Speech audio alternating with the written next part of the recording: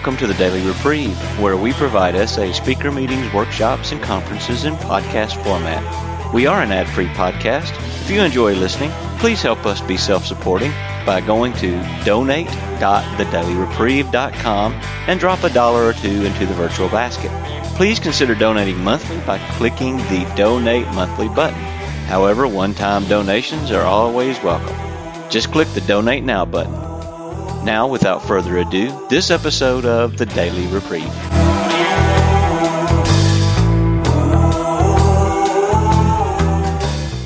So I'll start by introducing myself. My name is Amjed. I am a sexaholic of the hopeless variety, and I have been miraculously sober since November 21st of 2016. And I'm just really grateful to be here. Just wanted to start with a prayer of, of humility. I'm just asking God, my higher power, that whatever comes out of my mouth for this session is not from me, but rather through me. And I'm asking the words and the message to be from my higher power and not to be of some creation of my mind, because I don't trust my mind.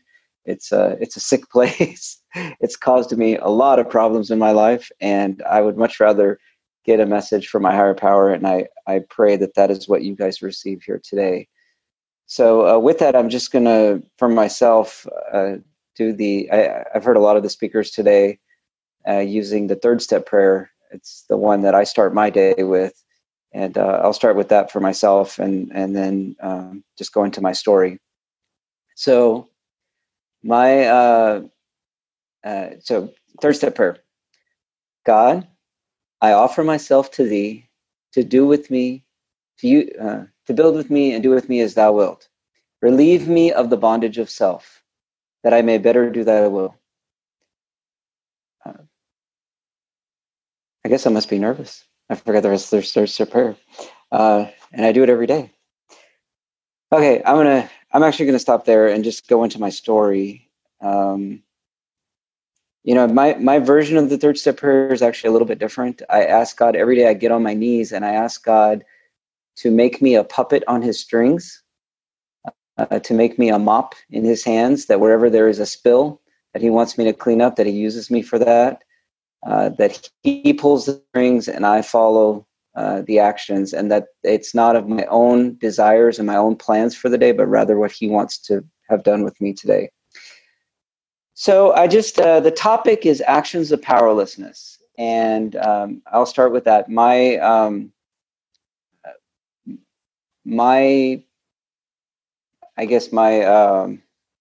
experience is that the steps were extremely difficult when I came in. As a matter of fact, when I first came into the program, so my story is that I came into the program in December of 2005. That's my been around date, and my journey has been that I spent about 10 months sober the first time. I refused to get a sponsor. I was convinced I don't know that I was convinced I didn't need one, but I just didn't like any of the guys who had any sobriety. So I kept telling myself and justifying that I didn't, I got this. I don't need a sponsor. After about 3.5 months, I stopped going to meetings because I really felt like I didn't need meetings. It was just an extra burden that was unnecessary because I was sober now, and all I needed was to just get the literature, and I was off on my own and I was running. Well, 10 months later, I came back crawling on my knees, begging for the program to take me back, although nobody was really there. I mean, they just welcomed me with open arms. I didn't have to really do any begging and pleading. And then I was sober for about 5 years and 10 months, so just shy of 6 years. And it was a really amazing time. The first 3 years of that, I had a sponsor. I was actively working the steps. I actually got through the first 9 steps. And when I got to step 10, my sponsor lost his sobriety, and I asked another member to sponsor me, who over the next 3 years, I called, I think it was 2 times, maybe 3. but I want to say it was 2 times. So I called him about 2 times over the course of the next 3 years. And so you can imagine what kind of a guidance I was getting from that sponsor if I just wasn't calling him. And I think a lot of it was that I felt like at this point, I almost have 6 years. At that point, I actually almost had 3 years. And, the sponsors are there for emergencies, right? I mean, they're the people you call when things are going bad, not necessarily somebody you call on a regular basis. That doesn't make sense. So in any case, I managed somehow through white knuckling and I don't know what, I managed to get to 5 years and 10 months, and then I came crashing and burning down. And I went on I want to say it was about a 1 month binge of porn and masturbation that I thought would kill me. I was done for, and it just kept getting worse and worse and worse. And it was worse than where I was when I originally got sober. And I've heard this shared many times that this is a progressive illness. And that was very true for me, that even though I had been sober for so many years, when I went back out there, my behaviors and my acting out was much worse than when I originally got sober. And it was scary. And so I got another sponsor, and I committed to getting sober, and I just couldn't do it. I was what, a lot of groups we call chronic slippers, people who I maybe get a month here, a month there, a few weeks here, a couple weeks there, maybe a couple months even, and I'm right back out. And, again, lose my sobriety. And I couldn't figure out what was going on. And I got so frustrated that I finally decided to become a newcomer again. And I told my sponsor, I said, I know we've, he often told me that, I was already sober a couple years when he came back into the program.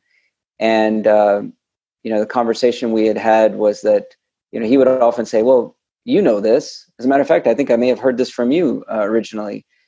And that wasn't helping me. I had to become a newcomer. And I told myself, and I told him that no more, I know nothing. I'm starting from scratch. I've never heard this stuff, never seen this stuff. It's the first time. I did the steps again, like it was the first time. I, read all the material like it was the first time I was ever seeing it. And I got something close to 1.5 years of sobriety. And for those of you who maybe have been in the program longer, you may notice that I'm talking about these periods of sobriety, but I'm not talking about the quality of the sobriety per se. It's just, that I've had this sobriety. But what was that recovery like? And I'm going to talk a little bit more about that in a few minutes, God willing. But so I'd gotten sober about 1.5 years, and then I lost my sobriety again. And then I got sober for another 1.5 years, and I lost my sobriety again. And then I got sober for about 3.5 years. No, I think I was just a couple months shy of 4 years the third time around. And I had this nagging feeling that I had actually participated in a behavior and lost my sobriety some time back. And I had that written down in my journal, and I went back and I looked at it.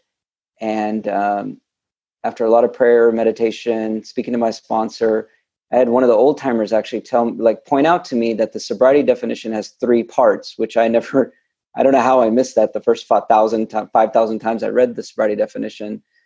But it talks about no sex with self, no sex outside of a marriage between a husband and a wife, and progressive victory over lust. And an old timer had reset his sobriety and said that because he felt he didn't have progressive victory over lust. And so I committed to that, and I changed my date, and I shaved off about 1.5 years of my sobriety. So I took about 1.5 years off. And so now today I'm celebrating my third 3 years. As soon as I get to a meeting and pick up a 3-year chip. But these 3 years have been very different than all the previous years. And so what changed? And that's really what this topic is about. Just wanted to share my experience, strength, and hope on this. how did I go from being somebody who had a long period of sobriety, but the quality of the sobriety was not good? It was, there were long periods where I was a dry drunk. I was unhappy. My behaviors really hadn't changed. My family was still unhappy and distant from me. I just didn't feel like I was functioning in society. And I carried this weight and this depression around with me all the time, even though I had almost 6 years of sobriety. And then I turned into a chronic slipper, and I couldn't stay sober for longer than a couple of months max. And I thought that was the end of it, because I thought I had missed my one chance at sobriety and I would never get sober again. As a matter of fact, the day that the change happened was the day that I came to the conclusion that this is going to be my story, that for the rest of my life, I'll have 1 month at a time. So I'll be sober for a month, and I'll lose my sobriety, and then I'll go back out there, porn, masturbation, lust in some form, and then get another month of sobriety. And that's just going to be the rest of my life. I will spend the rest of my life in this cycle of, brief periods of sobriety, and some voice inside of me, which I believe was my higher power speaking to me directly in my heart, said, no, that cannot be your story. That is not your story. And I think the connection really came when there was something inside of me that said, how can I be of maximum use to my higher power if that's my story? And it was almost like I heard this voice inside my heart say, I have bigger plans for you. That cannot be your story, because I have bigger plans for you. So this topic of actions of powerlessness, that for me, the actions of powerlessness is really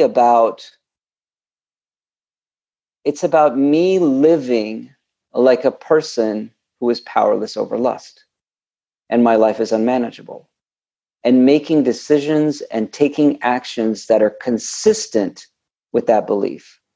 So in step one, what I learned, and I truly believe this from the bottom of my soul, that I am powerless over lust. And I've lived that. I've lived that many times, to where I have seen my powerlessness in action. As a matter of fact, I had a therapy session with my wife last night. And the one thing that she is most upset about is that the time she caught me, this was early in our marriage, the time she caught me, I swore by God that I would never do it again. I swore to God that I would never do it again. And 2 months later, I was back out there and she caught me again. And that devastated her, because she's like, you made an oath on God, which in her mind is like the highest level of any kind of oath that you can make, and you broke it. And at the time, I didn't know what was going on, but today I can say very clearly that I meant every word of it. I meant every word of that. When I said I swore to God that I would never do this again, I meant it. And I didn't want to do it again. And every cell in my body said, no, you will never do this again. And within a couple of months, I was doing it again. And it's because I'm powerless. I am absolutely powerless over lust. In a one-on-one battle with lust, I will lose every time. My father was a boxer for many years, and I could just imagine me getting in a ring with lust on the other side. And lust doesn't look like much. It's actually, very attractive, and it's just something that just seems like so good. But lust can take me out in a matter of seconds, and I don't stand a chance in a battle against lust. So I've accepted that, and actually, what happened during that chronic slipping phase was that I came to the conclusion that if I'm powerless over lust, then every time I acted out, every time I looked at pornography or I masturbated, every time I indulged lust, there was a voice inside my head that said, well, you can't help it. You're powerless. You can't help it. You're powerless. You can't help it. You're powerless. And so one of the things that changed for me is I have a fellow in my local group, my home group, that used to say to me every single time I would say, well, I'm powerless. I couldn't help it. Last night I acted out again. And he would say, I am powerless, but I am not helpless. There is one who can restore me to sanity. May I find him now? And he said that to me so much that I could not say the phrase, I am powerless, without the rest of it automatically coming out, like an auto sentence. It was, I am powerless over lust, but I am not helpless. There is one who can restore me to sanity. May I find him now? As a matter of fact, later I added a sentence in front of it. I said, I am crazy. I am insane. I am insane, and I'm powerless over lust. But there is one who can, I'm not helpless. There is one who can restore me to sanity. May I find him, the one place that I will always find him, right now in the present moment. So that, that was a big change for me. And then the other piece of that is I began to act like a person who's powerless over lust. And, there's a couple analogies that really helped me, a couple metaphors that really helped me. One is, my sponsor said that you have a cancer of your soul. And you have to act like a person who has cancer. People who have cancer go to chemotherapy. They take certain medications. They watch their diet. They exercise. There's things that they do if they want to live a longer, healthier life free from the cancer, even if they get to a point where the cancer is in remission and it's, they're declared cancer-free for the moment. But they still have things they have to do because they're a person who could get cancer at any minute. It could just come back in full force. So for me, I had to start acting like I have a cancer of the soul. I had to start taking meetings so seriously that I remember one day, my mother-in-law just really does not like the fact that I go to meetings. I don't know, for some reason, it just really bothers her that I go to meetings. And one day I was very, very sick. I had the flu and I had a fever and I was coughing and I was congested and I was just very, very sick, sweating and shivering. I remember I was shivering in the night, and my mother-in-law and my wife, my in-laws were visiting, and my mother-in-law is covering me with blanket and my wife is covering me with blankets, and they're putting warm rags on my head and they're trying to make me feel better. And I heard my mother-in-law say to my wife, she's like, good, at least he won't go to that stupid meeting in the morning. And my wife started laughing. She started laughing really hard. And she said, yeah, right. Just watch. Just see what he does in the morning. And sure enough, I got up in the morning. I wrapped myself in 2 layers of clothing, wrapped myself in a blanket, put a mask on my face, and I went to the meeting. And I sat in the corner. I told everybody, don't touch me, don't come near me, but I need to get my chemotherapy. I have to get my chemo today. I have a cancer of the soul. I have to be here. And I was happy to be there. I was absolutely happy to be there. It was the one place that I was so happy to be, even though I was sick, because I knew I needed to get my chemotherapy. I showed it one guy and he said, where's the happy, joyous, and free in that? And I was like, oh, believe me, I was happy, joyous, and free. That was not a difficult thing for me to get up and go to the meeting. I would much rather have been sick in the meeting than sick at home in bed. So I started taking my meetings so seriously because that was my chemotherapy. I took my phone calls very seriously. If other members called me, if I needed to call, if I had even the slightest disturbance inside of me, I would text, I would call, I would reach out, I would try to get a hold of somebody. And until I did, I would just keep, asking God to hold me and love me until somebody else was available. And that really changed my approach to things. Because in the past, I would wait until I was seconds away from acting out and then try to call, but by then it was too late. I had already made my decision to act out. And now I was just living out that decision. And even if I made the phone call, it wouldn't stick because before I even made the call, I had already made the decision to act out. And now it was just, I'm trying to get this other person to convince me to change my mind, but I've already made my mind up. So I hang up and I go act out. But one thing that I noticed is that the majority of the time, I made phone calls after I had acted out. after I had indulged lust. I didn't make the phone call before. And I've noticed this trend in myself a lot, and I've actually seen it in some of the guys that I work with that are chronic slippers, that are really struggling with sobriety, that I get the call from them afterwards, the next day. And my sponsor used to say, like, what part of promptly admitted it are you having trouble with? It's like the word promptly means it's quick. And in the white book, it talks about in getting started. It really describes this whole process very well, and says, the sooner we make the call, the closer to the heat of the action, the closer to that moment of lust, the sooner it is, the better, the more powerful that call is going to be. And then in that call, I surrender my lust, and I open up myself and make myself vulnerable to the other person. And that's how I get some release. But if I'm calling afterwards, I believe that what I'm doing is I'm actually just feeding my lust cycle, because what I was doing is I was acting out, and then I'm calling somebody so that person will say to me, oh, Amjed, it's okay. This kind of stuff happened. Just pick yourself back up. You're a sexaholic. This is what sexaholics do. Just, okay, try harder next time. Go back out there. Have you tried this? Have you tried that? And so I felt like, we don't, in my faith tradition, we don't have confession, but I kind of felt like, it was confession, and I'm doing it afterwards. And it's so much easier for me to call afterwards. Not easy, but easier to call afterwards than it is to call before.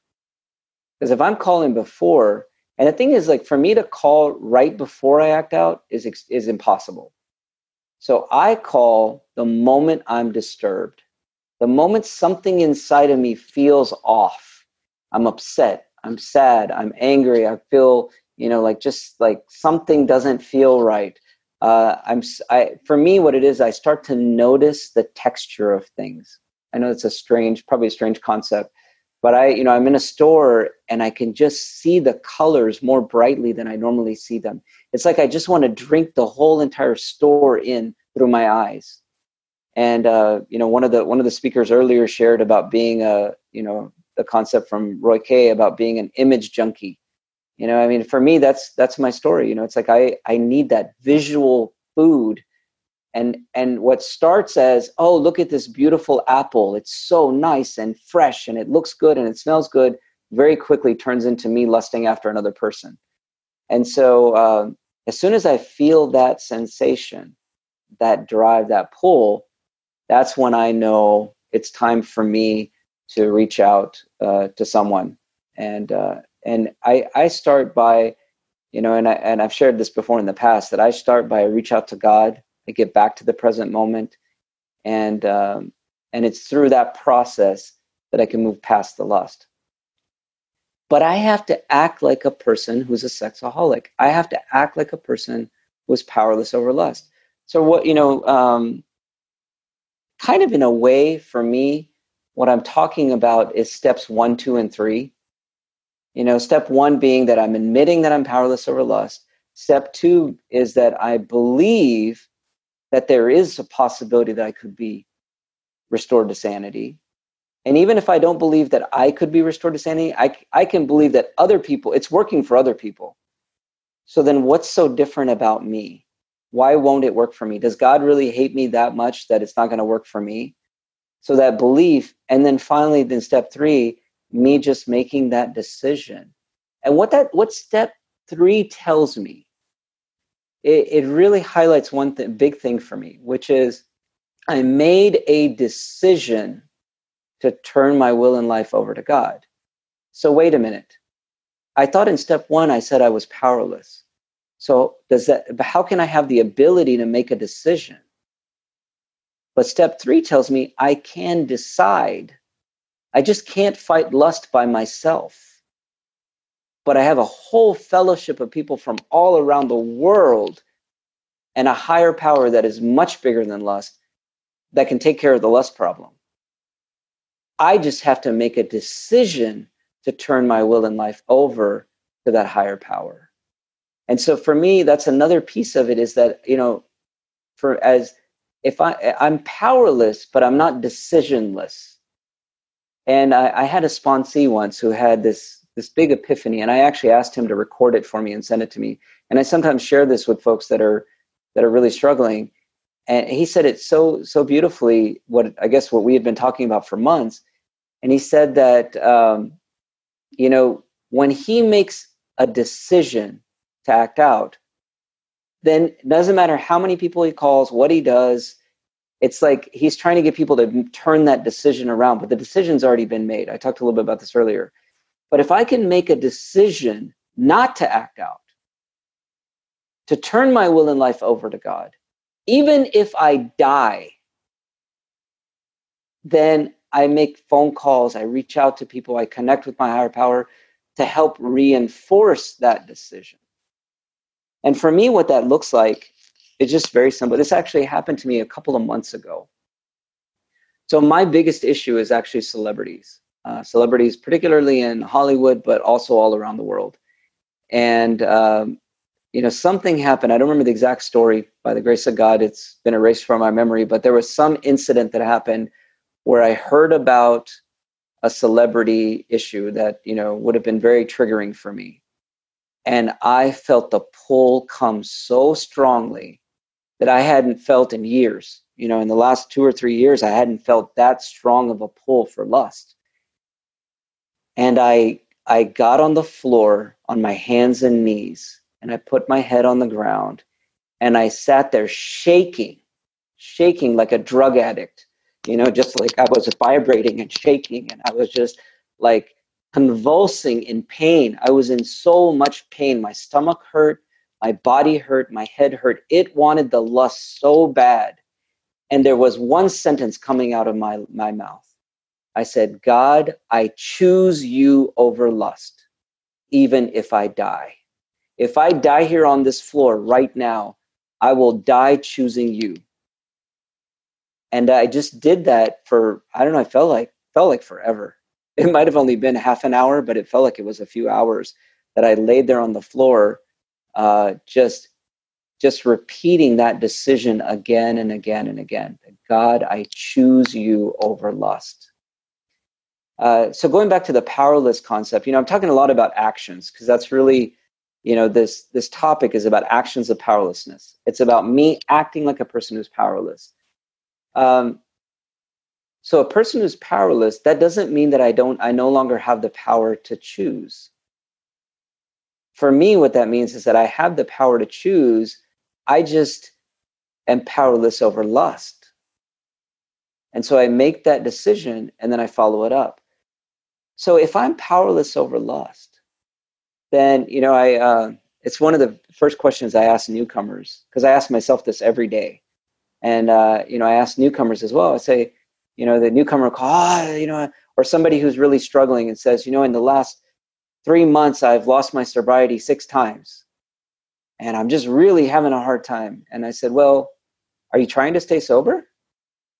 Like, are you even trying? And usually the person says, yes, I'm trying so hard. And that was me. That was my story. My sponsor probably asked me that. So, oh yeah, I'm trying really hard. I am trying so hard to stay sober.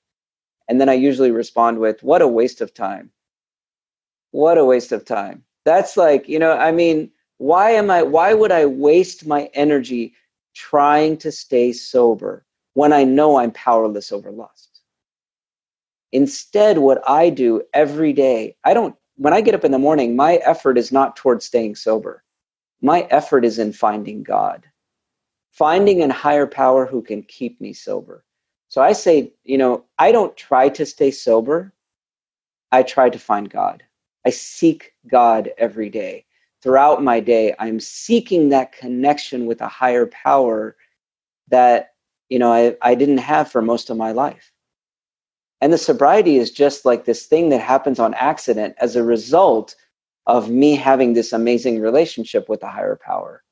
And, the last several speakers, I had the opportunity to listen to some of them, really shared on that topic of finding that connection with the higher power. So for me, that's really what a lot of what it's about is that I need to seek God and seek that connection with him. And that's part of my action of powerlessness, is that I'm powerless over lust. So it's stupid for me to fight it. That's just white knuckling. Trying to stay sober is another word for white knuckling to me, because that's what it means I'm doing, is I'm trying to stay sober. That means I'm white knuckling.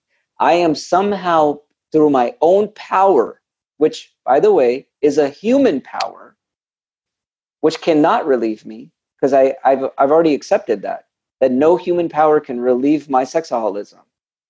Yet here I am using my abilities and I guess it's a good time to mention this, which is the one power I try to use the most to stay sober, and the one that is least effective, is my intellect.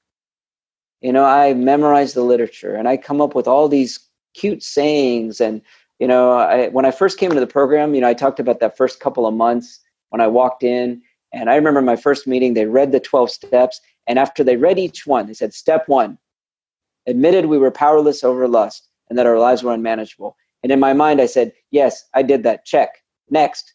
Then they read the next one and they went through all 12, and all the way through 11, I was like, yes, yes, yes, yes. When it got to 12, I was like, oh, okay, I guess I need to do that one. And I heard, I guess the phrase is like two-stepping. For me, it was like one-stepping. I skipped one even. I went straight to the end, like I was an advanced student. I was like, oh, great. Now I can tell you guys how this works. And I went home and I read a couple of pages of the white book, and I was convinced I understood the whole thing. I didn't even touch the big book. Didn't even touch it. I was like, I don't need that stuff. That's Alcoholics Anonymous.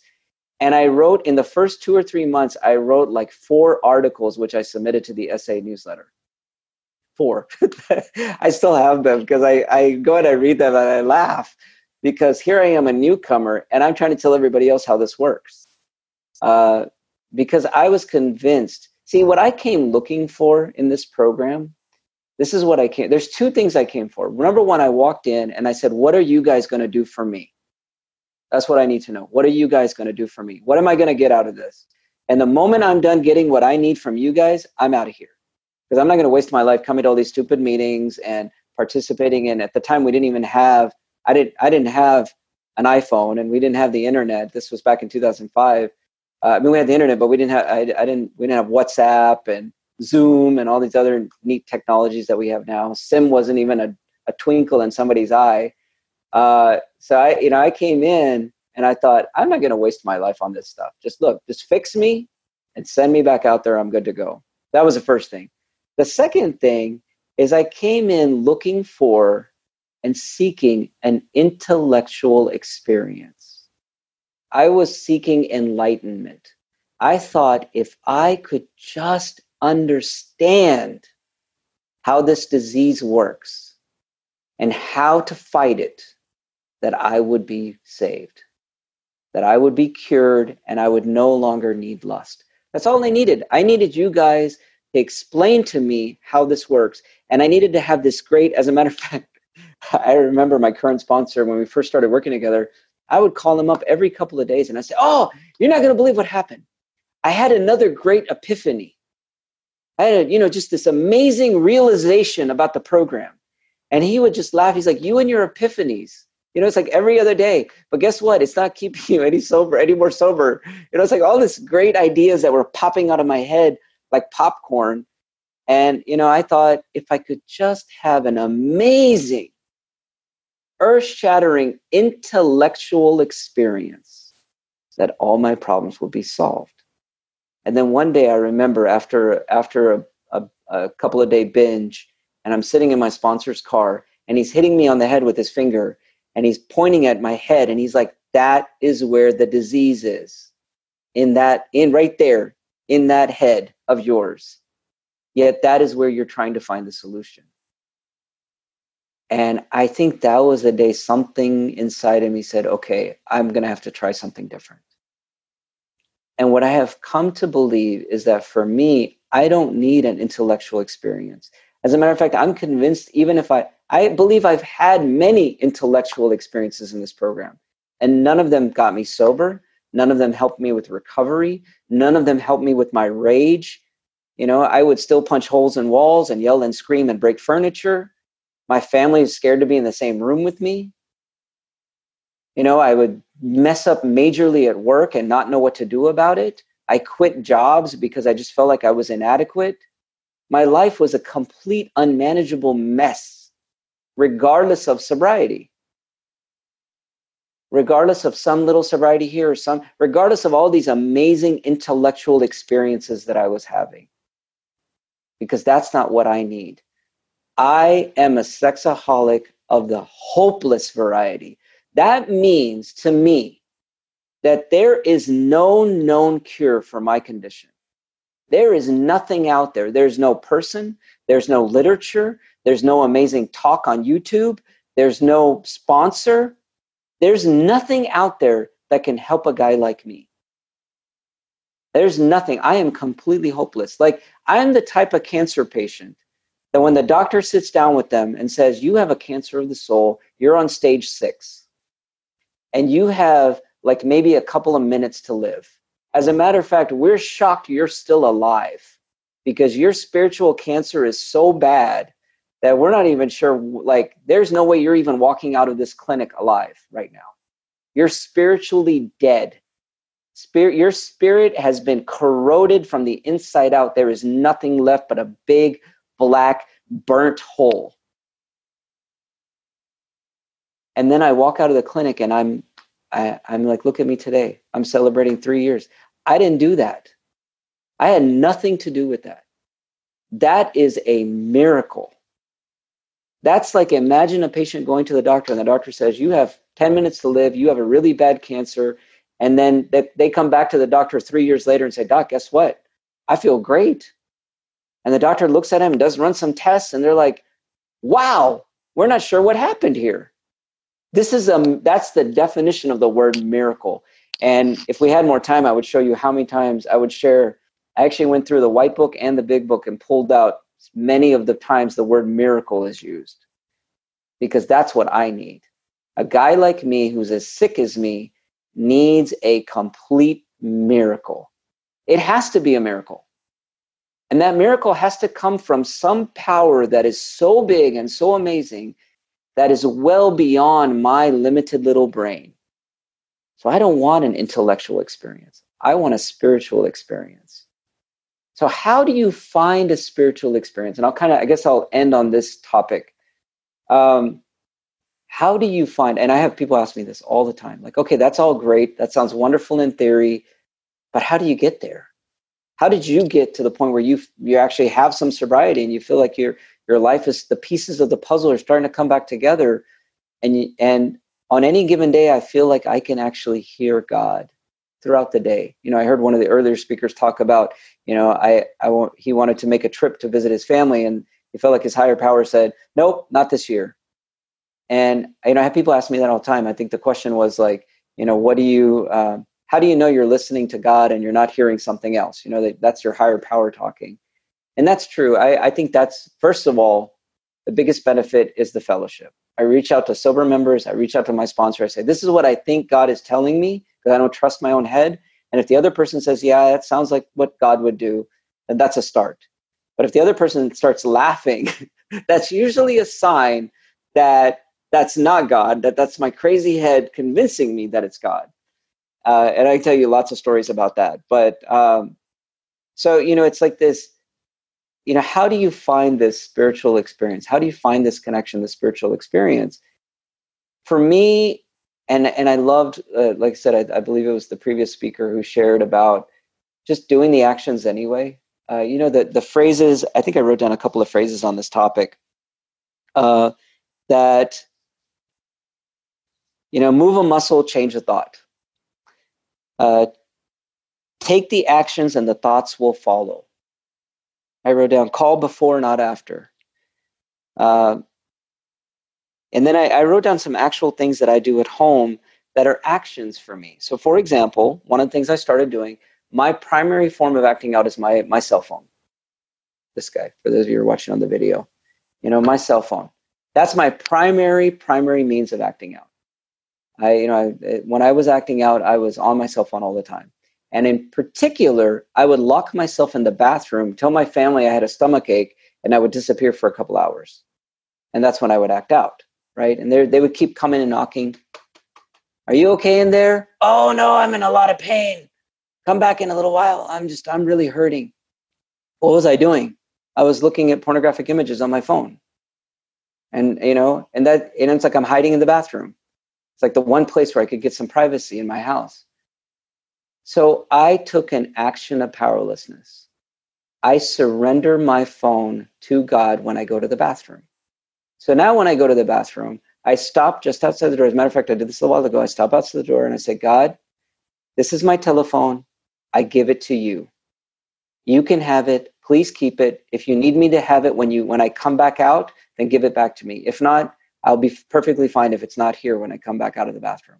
And I set it down on the floor outside the bathroom. I shut the door and I go inside and shut the door. And I have been very, very religious about that. For me, that's an action of powerlessness. And I do it as an act of surrender. See, that's the other piece of this actions of powerlessness, is that if I'm doing these actions as another means for me to control and manipulate my disease, then that's just my will. That's more white knuckling. That's more me trying to control. But if they're actions of surrender, so I take an action of powerlessness, I turn it into the form of surrender and I say, God, I am taking this action so that I can get closer to you. If I'm sitting in a restaurant, I've heard this shared many times, sitting in a restaurant, eating with my family, and I notice that someone comes and sits within my view that I can't stop looking at again and again. I get up and I move to another seat. I change seats with my wife or my son. I say, can we switch? As I'm taking that action, I say, God, I am switching my seat, not to control my lust, but to surrender my right to lust to you. Because I am powerless over lust. Because I could switch my seat and still go home and look at pornography and masturbate as a result of what I just saw. And this changing the seat thing is not guaranteeing me anything. So I give it all to you, I turn to you, and it becomes one more opportunity for me to connect with my higher power. That action becomes another way of me surrendering and connecting to my higher power. So another one, this was a big one for me, is I used to be addicted to Facebook. I was addicted to Facebook. Every day, hours on Facebook. And I used to tell myself that that's where I catch up with friends and family. I reconnected with a lot of friends over my life, a lot of family members, and they were all on Facebook. And guess what? Facebook was the number one reason why I would act out again, and I would lose my sobriety. And my sponsor kept asking me, why with the Facebook? Why can't you give up Facebook? And I'm like, no, it's a good thing. There's a lot of good things on Facebook. I find out about my best friend from high school who just had a grandkid, or this thing or that. It's like a lot of great things I'm able to connect. I was able to make a lot of amends actually through the connections that I made on Facebook. So I just didn't want to give it up. And then one day, I just came to the point where I decided, I made that decision to turn my will, my life, and my Facebook over to God. And I said, God, I turn Facebook over to you. You can have it. If at some point in the future you want me to get back on Facebook, then I will let you guide me to that through good sponsorship and the working of the program and a connection with you. But for now, I'm taking a break. And I didn't delete my account even. I just put a note on there, said, friends and family, I'm taking a break. In case you're wondering where I went, because I used to be very active. And I said, in case you're wondering when I've been, I'm taking a break from Facebook, not sure when I'll be back. And that was probably one of the best actions of powerlessness that I have ever done, because it significantly changed my relationship with my higher power. Because now, instead of spending hours every night on Facebook, I really didn't have a whole lot else to do. The other thing that I gave up was Netflix. I didn't delete the account. I still, every once in a while, might sit down with my family and watch a movie on Netflix, sometimes even by myself. But it's so rare now that I don't even have the desire. Like there was a period where my family was out of town, and the thought came to me, you should watch a movie on Netflix. It's a good time to watch. And I had no desire to watch a movie on Netflix. Like, no, I'm actually enjoying just sitting here in silence and being with God for the moment. And I just had no desire. I didn't do that. There was nothing I did to get to that point.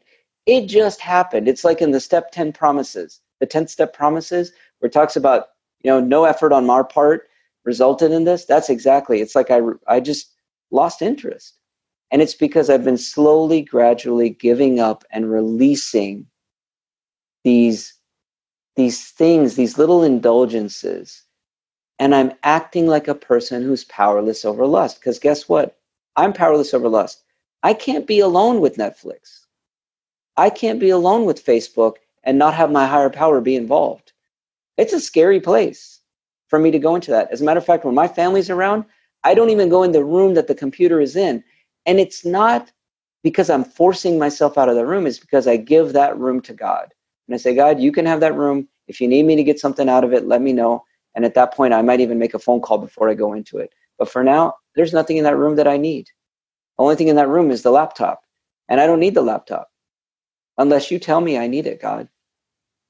And even then, I don't trust my brain, so I'll probably call and check with somebody else before I do.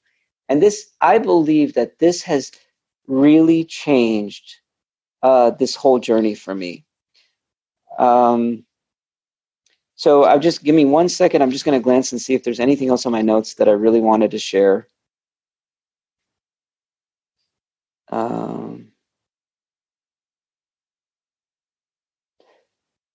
No, I think I will stop there, and we'll see if anyone has any questions. Maybe that'll prompt another part of the discussion. All right. Thank you very much, Amjed. I love that. We do have several questions here. The first one, I'll kind of read the statement and then ask the question from Jonathan. I am powerless over lust. It comes in my mind either from outside or inside influences. He says, but I am, all capital letters, not powerless over acting out. I was, but now I have a choice. Before, I didn't. Now I can call people and use my higher power. This question, would you still call people if you didn't lose your sobriety? Would I still call people if I didn't lose my sobriety?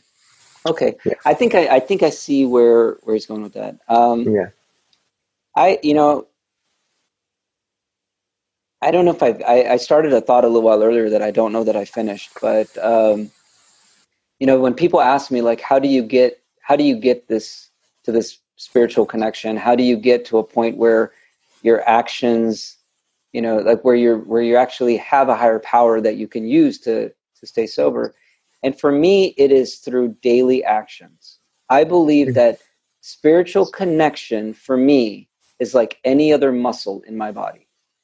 That, like the first time I try to run, I might only make it 5 minutes and then I can't even walk anymore because everything's cramping and I can't breathe and I'm in a lot of pain. But if I just run 5 minutes every day for a while, then slowly what happens is I build some endurance. And then I can do 10 minutes or 15 minutes. And then before you know it, I can build up some momentum and build up some strength in those muscles and actually get to a point where I can maybe run an hour or two. And this actually happened in the past where, when I used to run a lot, I could get to a point where I could run a couple of hours at a very good pace and be fine. But it didn't happen overnight. And the thing about that kind of training is when I stop running, then I lose those muscles and I lose that strength and I lose that ability. So for me, I call every day. Like to this day, I have to be careful what I say because I think I forgot this morning. But I call every day and I leave a message for my sponsor, even with 3 years of sobriety. And to me, it has nothing to do with the sobriety. It has to do with the action of powerlessness. It's the action of surrender, that I am surrendering my thoughts today, that I'm connecting with my higher power through my sponsor. I believe, and this is the role I have assigned my sponsor. And no offense to my sponsor, I love my sponsor, but I keep telling him, you are a cell phone. You are my you're my cell phone between me and God. And whenever I talk to him, whenever I talk to him, I pray to God that before we have the conversation, that if there is something that God wants to say to me, that my higher power wants to say to me through this man's lips, then let me be humbled enough to hear it. Because what happens is, as soon as he starts saying something I don't like, my brain starts justifying. I'm like, no, he doesn't understand. Oh, he didn't let me explain it all the way. And I have all these justifications. And so I just sit quietly and I say, God, keep me humble so that I can hear the message that you are sending to me through this man or through any other man. And what's happened, that's become my connection with everybody. There's days when I remember one day when my son was about 14, I was very upset and he said something and I just stopped and looked at him and all my anger just dissolved because I felt like that was God saying through his mouth to me. And so I've actually started listening to everybody. So I guess my answer to the question is that the actions I take have nothing to do with the amount of sobriety I have or how long I've been in the program. These are daily habits, daily actions that I take because I will be powerless over lust for the rest of my life. And every single day I have to take these actions. So it doesn't matter that, I've got 3 years of sobriety. Do I really need to make a phone call today? Do I need to talk to anybody? To me, that's just irrelevant. There's no connection.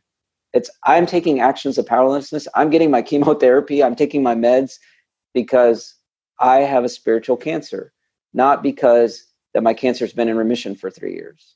So anyway, I hope that answers the question. I'm not sure. Yeah, we're not cured. We get a daily reprieve contingent upon our spiritual condition. So here's another question from Hamza. Do you have to hit rock bottom in order to finally make a decision to follow recovery? Oh, wow. What a great question. There's so much discussion about rock bottom. I believe my sponsor is going to beat me up if he knows that I forgot the page number, or the page. I believe it's in the 12 and 12 that there's some discussion about rock bottom. But, I'm no expert on rock bottom. My experience, strength, and hope is that, I have hit rock bottom many times, quote unquote, rock bottom. That for me, rock bottom is a place inside of me where I just decide enough is enough. And that can come at so many different levels.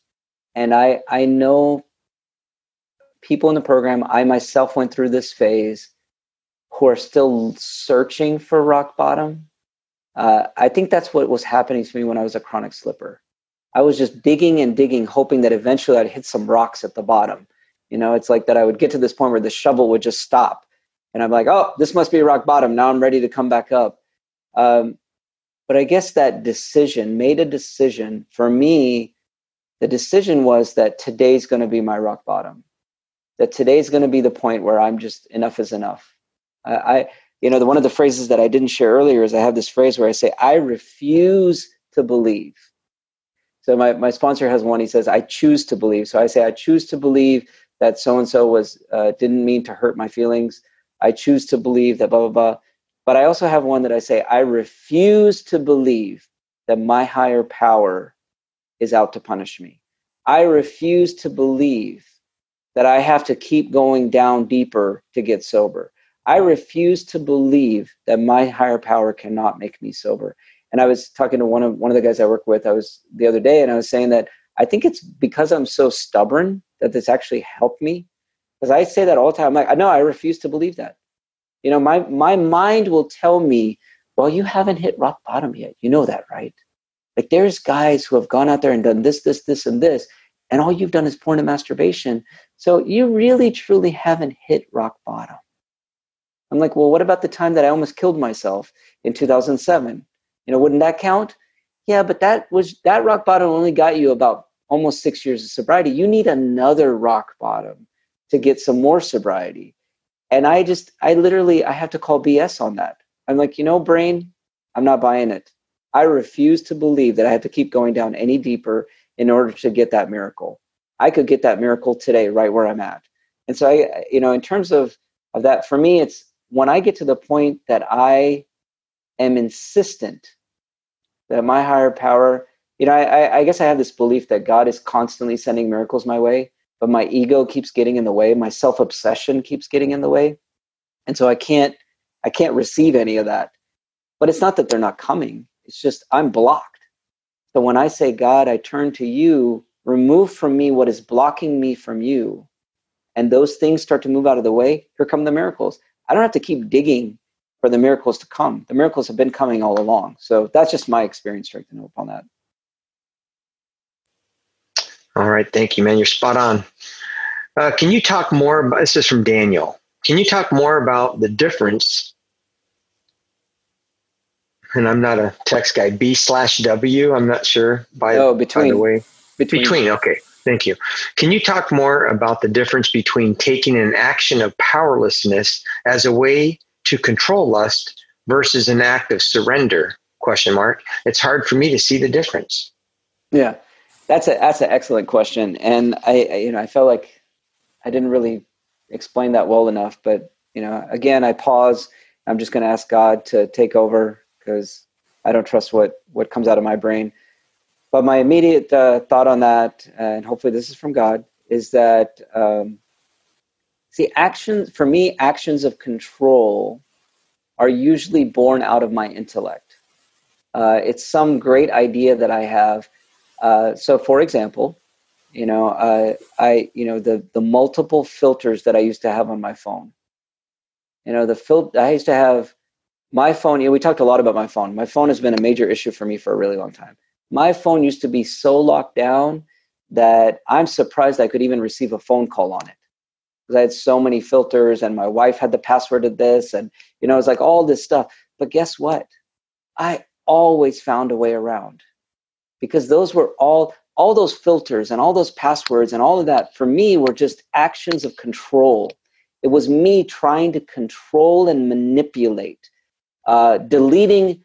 I forgot what it was, but there was one point I deleted some account that I had, and I deleted it in a place of anger, and it was I am deleting you so that you no longer give me any trouble, which was very different than when I came off of Facebook.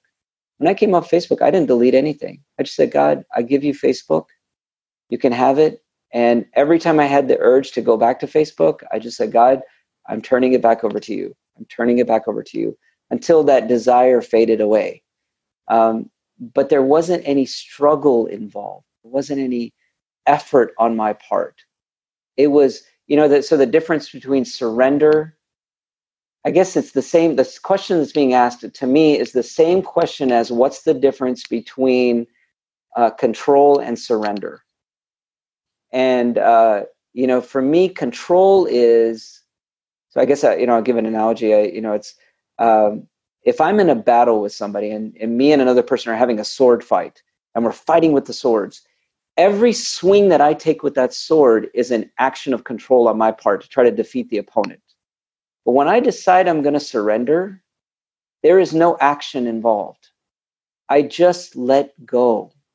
And I release every muscle in my body until the sword falls out of my hand onto the ground. There's not, it takes like no effort or strength to let go of something. It takes a lot of effort and strength to hold on to something. And for me, that's the big difference, is if I'm having to put a lot of effort into something, so the voice of God versus voice of me, that's another way to look at this question. The voice of me is angry, it's loud, it's fast and hyper, it's impatient. Oh, you have to do it now. You have to do it now. Like, for example, I came up, I think my sponsor thinks this is the most brilliant idea I've ever had. I came up with the idea that on Facebook, I was going to post my status and say, if I have ever hurt you, please let me know so that I can make amends to you. And my sponsor laughed so hard. He's like, there you go again, trying to control and manipulate. He's like, why don't you just buy like several billboards and put them out all over the place? Maybe get an ad on the internet and pull one out. Say, if you happen to know this guy and he's ever hurt you, please contact this number to get your amends, and be sure to describe in detail what you want that amends to be, But when it's like the craziest idea, but it was so impatient. The idea was so impatient that my brain didn't even want to wait 5 seconds to contact my sponsor to ask if that was a good idea. I was like, no, do it now, put it now, come on, now. And that to me is like the voice of me. That's the voice of action. That's the voice of control and willpower and ego and self-obsession. The voice of God is calm. It's it's like a breeze that comes for me, that I feel it in my heart, not in my head. And it's very calm and very patient. And it's kind of like, well, perhaps you could do this. That's what that feels like for me. And my sponsor has taught me the technique of taking deep breaths. So whenever I take an action of powerlessness, it's like almost it's instinct now. I take a deep breath in before I take that action, before I surrender that thing that I'm surrendering. I take a deep breath in. So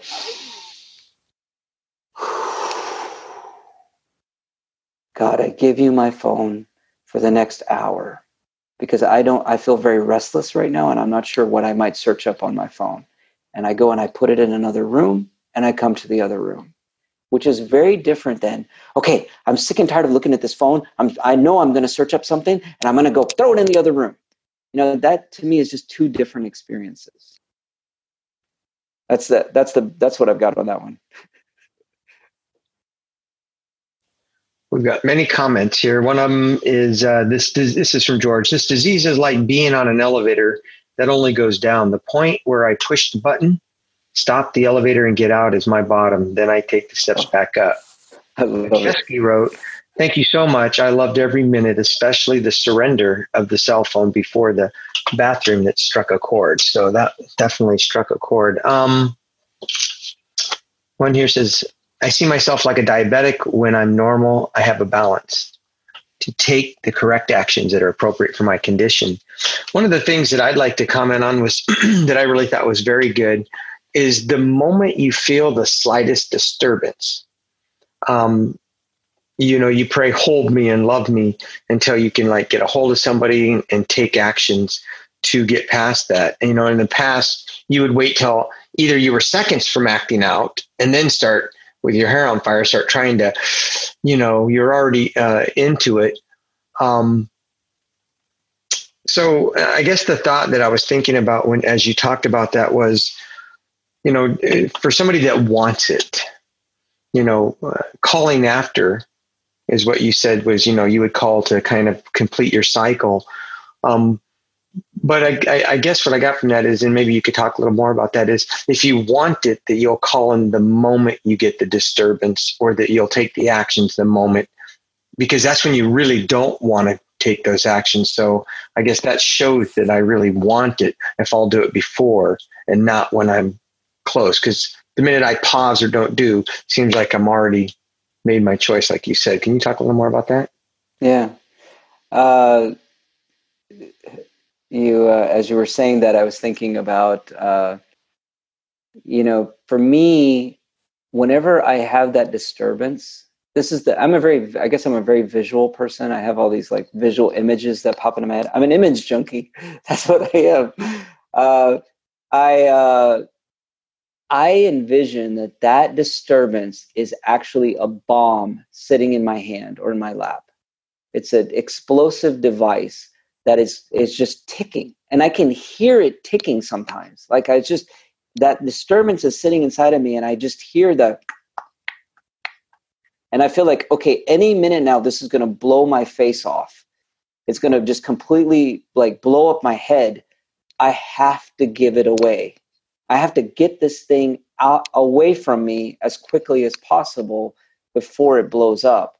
And and it's interesting because in the beginning, I had one guy. We were both sort of newer in the program.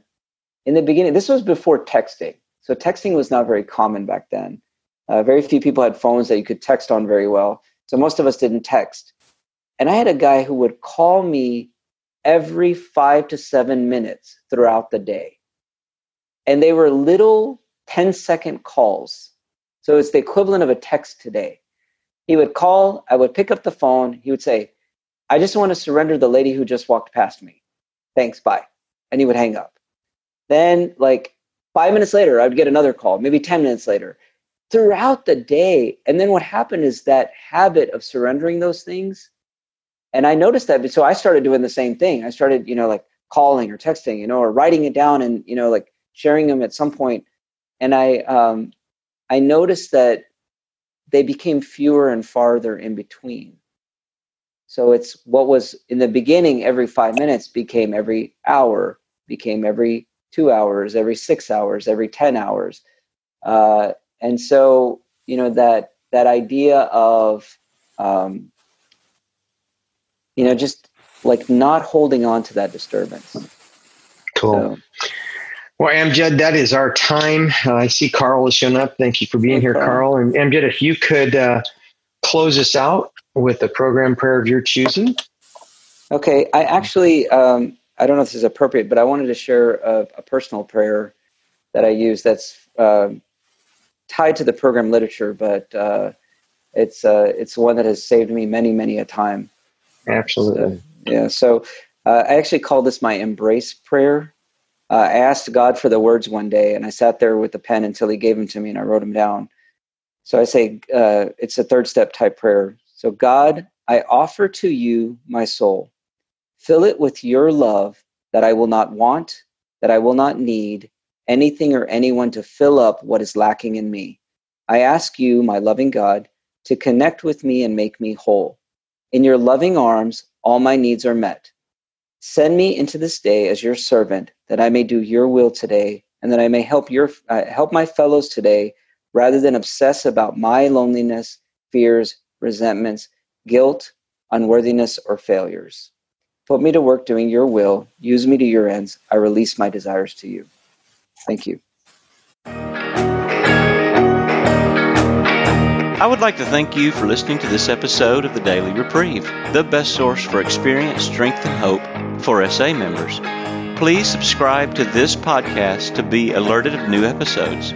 Please show your support by donating to the Daily Reprieve by going to donate.thedailyreprieve.com and choosing either monthly donations or a one-time donation by clicking Donate Now. Thank you for listening, and stay tuned for the next episode of The Daily Reprieve.